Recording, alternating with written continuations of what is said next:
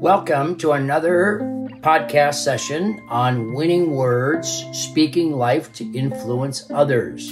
This is Ross Jelseth, and thanks for being with us. Today, I want to talk to you about, I want to share with you in a topic which I have titled Lessons Learned.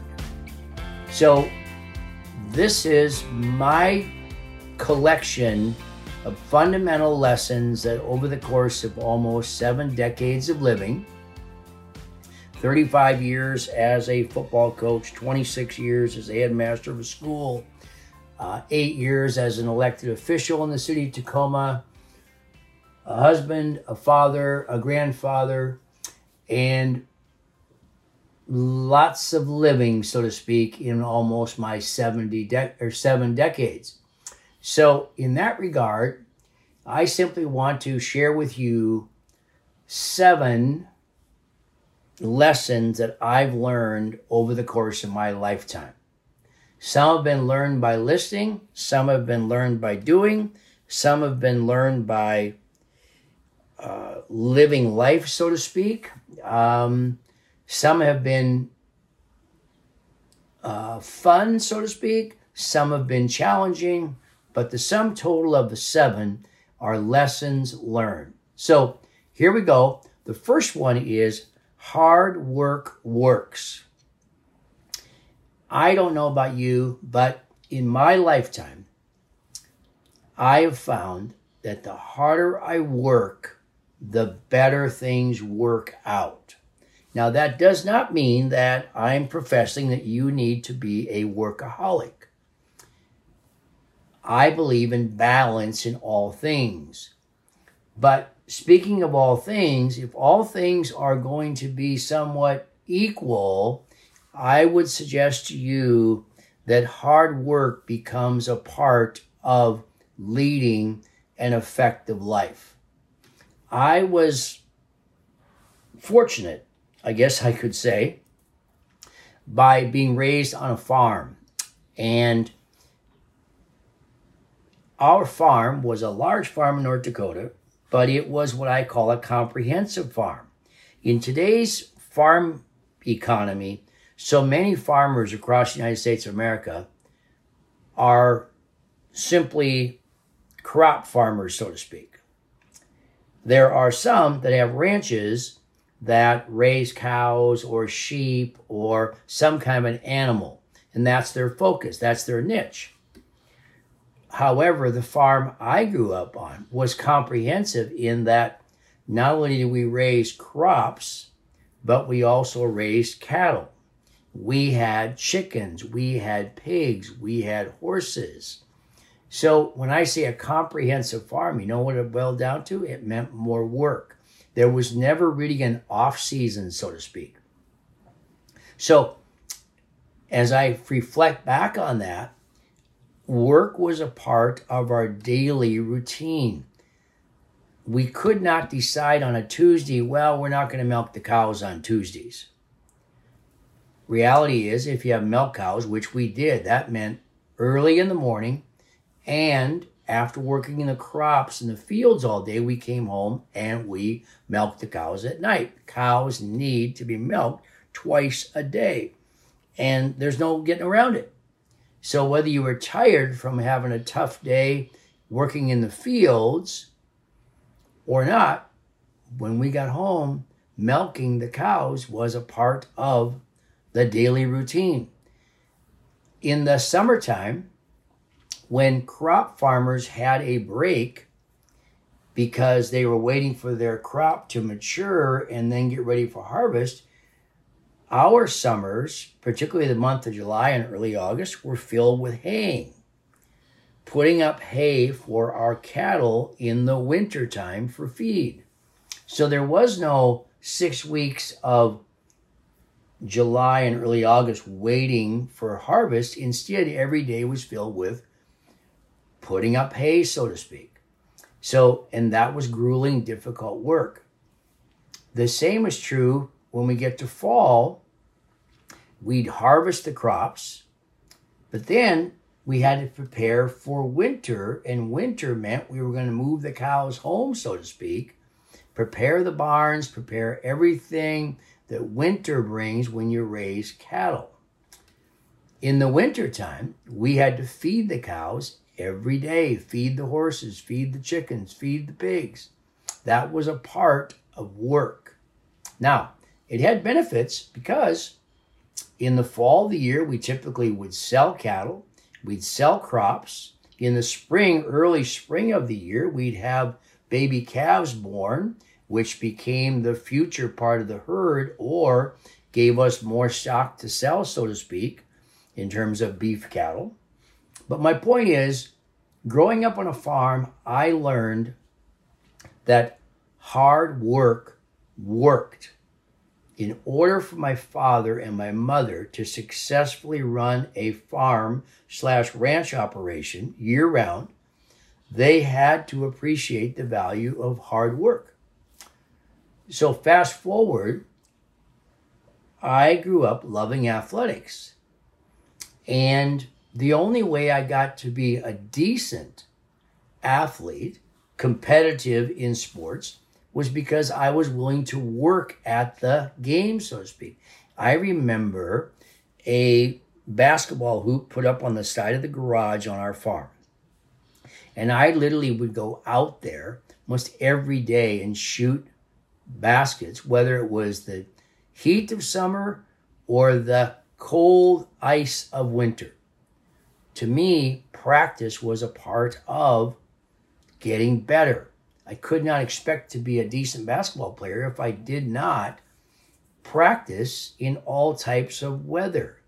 So there again, practice to the point where it almost felt like work, but hard work works. In my career as a football coach, a teacher, the head of a school, I found that hard work working helped me become successful. It helped me overcome challenges. It helped me surround myself with people that were also willing to work. I remember long administrative team meetings when I was the headmaster of Life Christian Academy. We had difficult decisions to make, but we weren't sitting there watching the clock. Why? Because we knew that hard work, deep concentration, continued conversation, looking for solutions, creating opportunities, impacting students, providing jobs for faculty and staff, a lot of that was a lot of work behind the scenes. So the first one I will drop to you is hard work works. It's a lesson that I've learned, and it's a lesson I've appreciated. Number two, and this is one that my dad used to use, back to the farm situation again. He would say, the animals don't run the farm. Now, what was he saying with that? He was saying that as the owner of the farm, he needed to make decisions. He and my mother together made decisions. And timely decisions were so essential to running a successful farming operation, ranching operation. So his analogy that the animals don't run the farm, I've used over and over again. At some point in leadership, a leader needs to make decisions, and he or she can get all the input they want, which is great. I highly encourage that. But at some point in time, a leader cannot be in a situation, and I hesitate between words here simply because I'm creating for you, like, what's he going to say next? A leader can't put off making decisions. A leader needs to be able to take ownership and responsibility and make forthright decisions based on what they know, what they've learned, what they feel is in the best interest of the organization. They can't depend on other people to come in and make decisions for them. The leader has an instinct, and the leader needs to accept responsibility for running the farm, so to speak, running the organization. I'll give you another little analogy here. As a parent, for gosh sakes, you can't depend upon your children to discipline themselves. That's a parent's responsibility. Now, I'm talking about love and correction as a form of discipline. But a parent needs to instill that. The children will not provide discipline for themselves. So the second one is the animals don't run the farm. Leaders take ownership and responsibility. They accept responsibility. They want to be accountable. The third one is most games are lost. More games are lost than won. By that, if you look at so much of life, you have two teams playing or two individuals playing. And during the course of the game or a match or life, this is true of as well. But I've seen it so many times in athletics where you've got two teams playing and one wins. Now, sometimes the one that wins made some great plays to win, but sometimes they were given the win because the other team figured out a way to lose. Here's an example. In 1985, our University of Puget Sound football team had lost our first game of the year. We were so anxious to get to our second game because we needed a win. And in football, college football, you wait 7 days between games. So after you've lost, it's like, God, next Saturday never gets here. But it does. And we played our second game that year against Southern Oregon University. And they had a good team. But I never will forget, early in the game, one of their players ran down the sideline with the football, and he was going to score. There was no one to stop him. But you know what happened? For whatever reason, he fumbled the ball with nobody touching him. And the ball, he was running along the sideline. Where did the ball go? The ball rolled out of bounds. So the play was dead. You know what? Southern Oregon never scored on that drive. We went on to win the game. That play happened in the first quarter. But when we watched the game film as a coaching staff the next day after the game and watched that play, we remarked that play was indicative of that team figuring out a way to lose. We won the game, but that play where they did not make that touchdown and that young man did not hang on to that ball, that contributed greatly to our getting the win. More games are lost than won. And if you look at life, you'll see people's decision-making. Poor decision-making equals poor results. Very difficult to make a bad decision based upon information or lack of information and hope that something good is going to come out of a bad decision. More games are lost than won. The fourth lesson I've learned, and this has been a lifetime of learning, it is this: build relationships to build your future. Build relationships. Build here is a verb. You and I need to work at relationship building, relationship creating, relationship fostering, relationship caring. The stronger you build relationships, the stronger your future will be. We are a function in many ways in life. The sum total of our relationships tell us so much about a person. And positive relationships with positive people give you momentum every day. So building relationships to build your future. irregardless of what position you're in, how many people you know, the stronger the relationships are that you build, that you are intentional about building, the stronger your future will have. If you look at a bank statement, the bank statement, when it comes to you, shows how much money you have in the bank. In order to have more money in the next month's statement, you need to put more in than you've taken out. The same is true when it comes to relationships.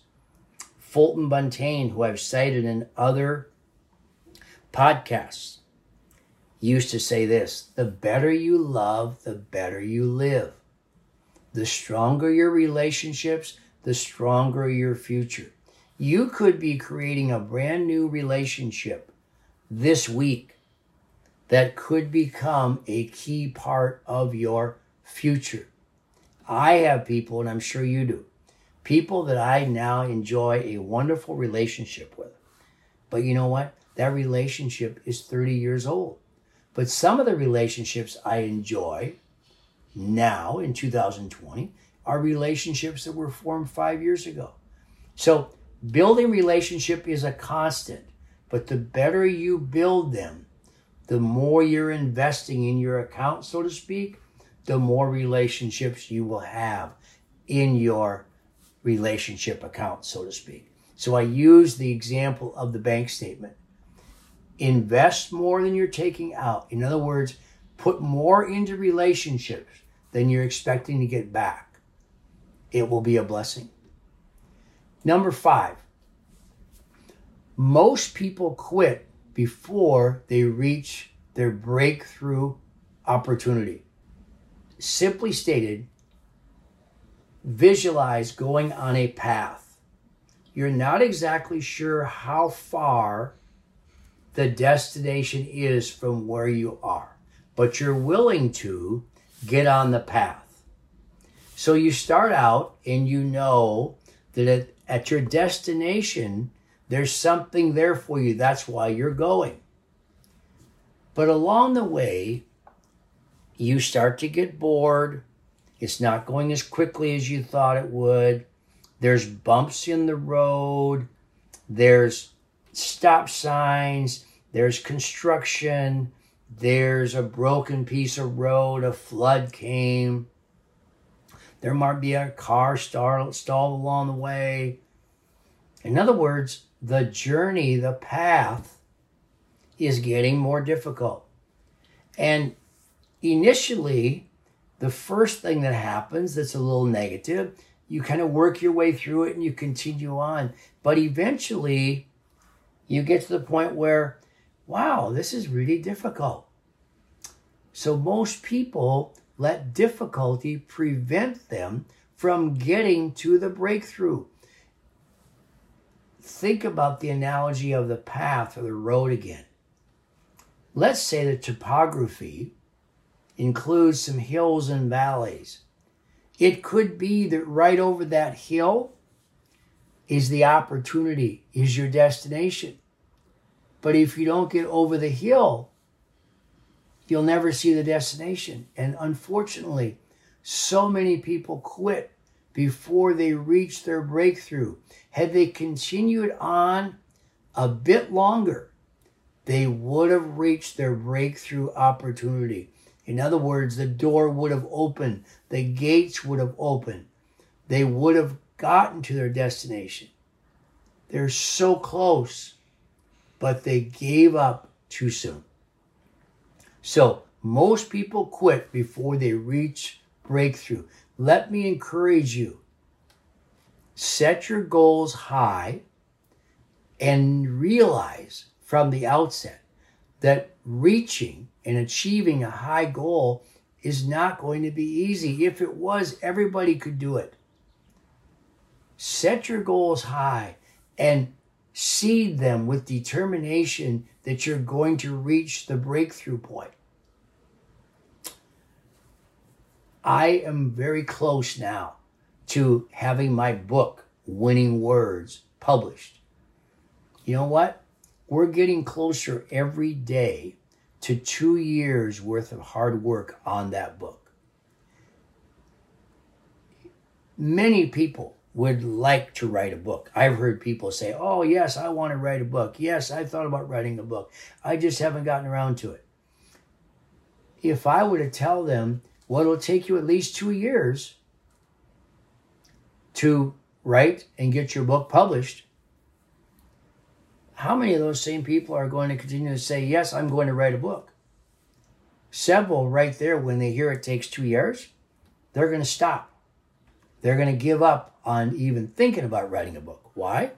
Because they let the obstacle of hard work and challenge get in their way, and they never reach the breakthrough point of picking up a pen and beginning the writing. The next one is one I used in coaching for a long time. And it speaks a lot about the game of football, but it speaks a lot about life. And it is this: prepare for the worst, but expect the best. Prepare for the worst, but expect the best. You can apply this to so many areas of life. Every day we're preparing for a future.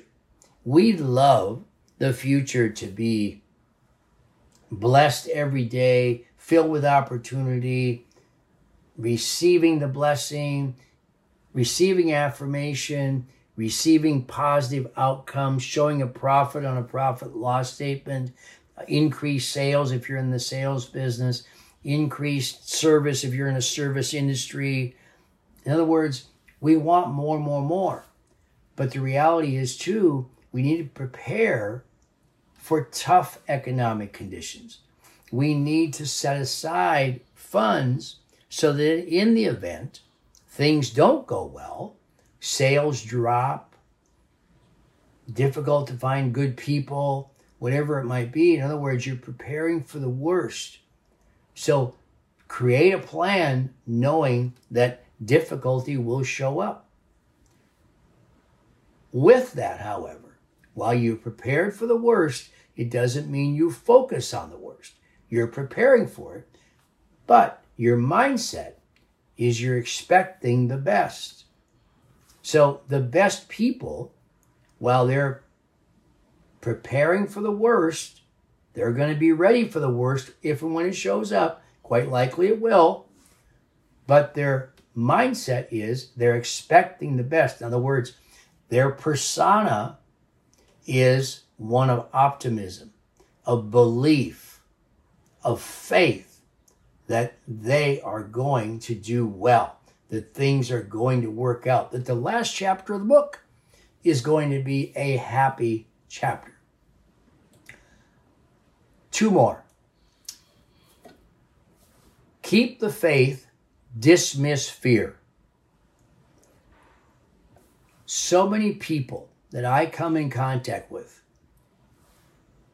can use more faith and less fear. Fear makes cowards of us all.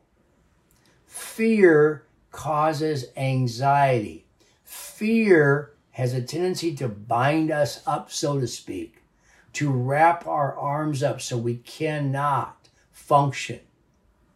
Fear puts us in neutral. Fear may even put us in reverse. Fear causes us to second guess ourselves or second guess someone else. Oh, that won't work. That'll never work. No, that never worked before. It won't work now. That's a function of seeing fear and seeing a negative outcome. So we want to dismiss fear. Do not let fear creep into your mind. Instead, increase your faith factor. Keep the faith, dismiss fear. How do you keep the faith? Well, faith is like so many other things in life. You've got to cause increase in your faith. Winners remember past wins. Part of growing your faith, whether it's a faith in God, faith in your family members, faith in your friends, faith in your coworkers, wherever it is, faith is built on seeing the best in other people, seeing the best in what God would have for you, seeing a picture of the positive outcome, seeing the picture of the scoreboard, to use the athletic example, where your team has more points than the other opponent and the clock is running out. In other words, each second on that scoreboard, your team is closer to a win. Well, the closer that clock gets down to 0, the more your faith in the outcome becomes one of, we won. So keeping the faith is a function of adding to your faith quota and decreasing your fear quota. Keep the faith, dismiss fear. And the last one is teamwork works. There is in the Bible, there's the teaching that the 3 strands of a rope, 3 braids wound together, cannot be broken. That is really a reference to doing things together. My best friend Jerry Corm uses this expression: do not do business alone. Do not do business alone.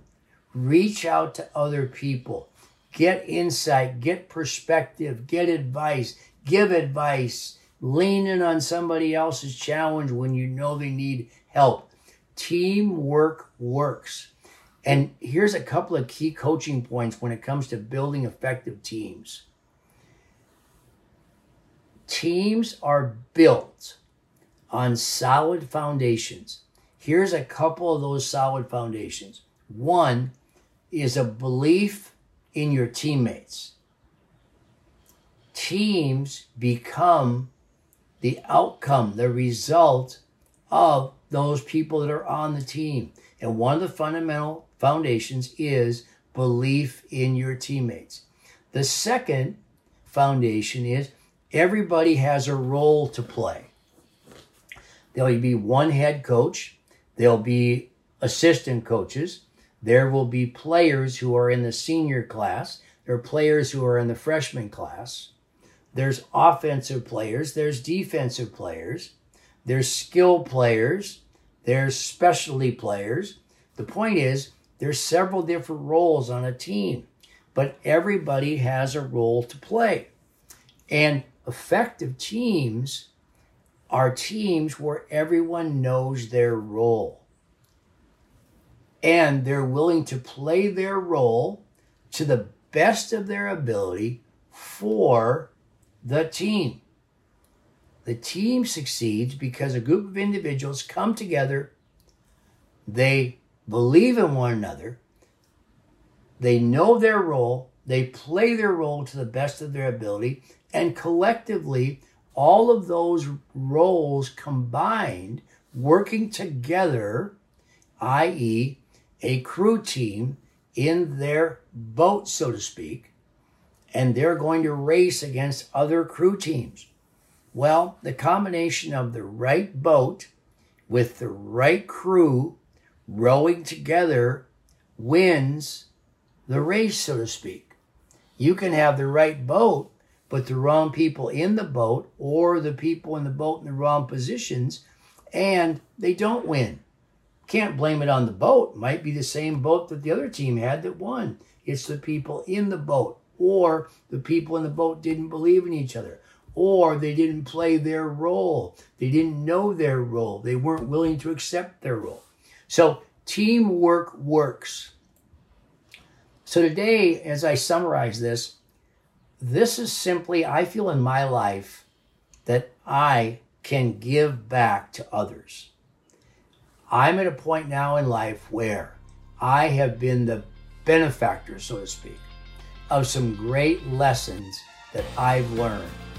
Did I realize 60 years ago that all these lessons were going to become a part of my life?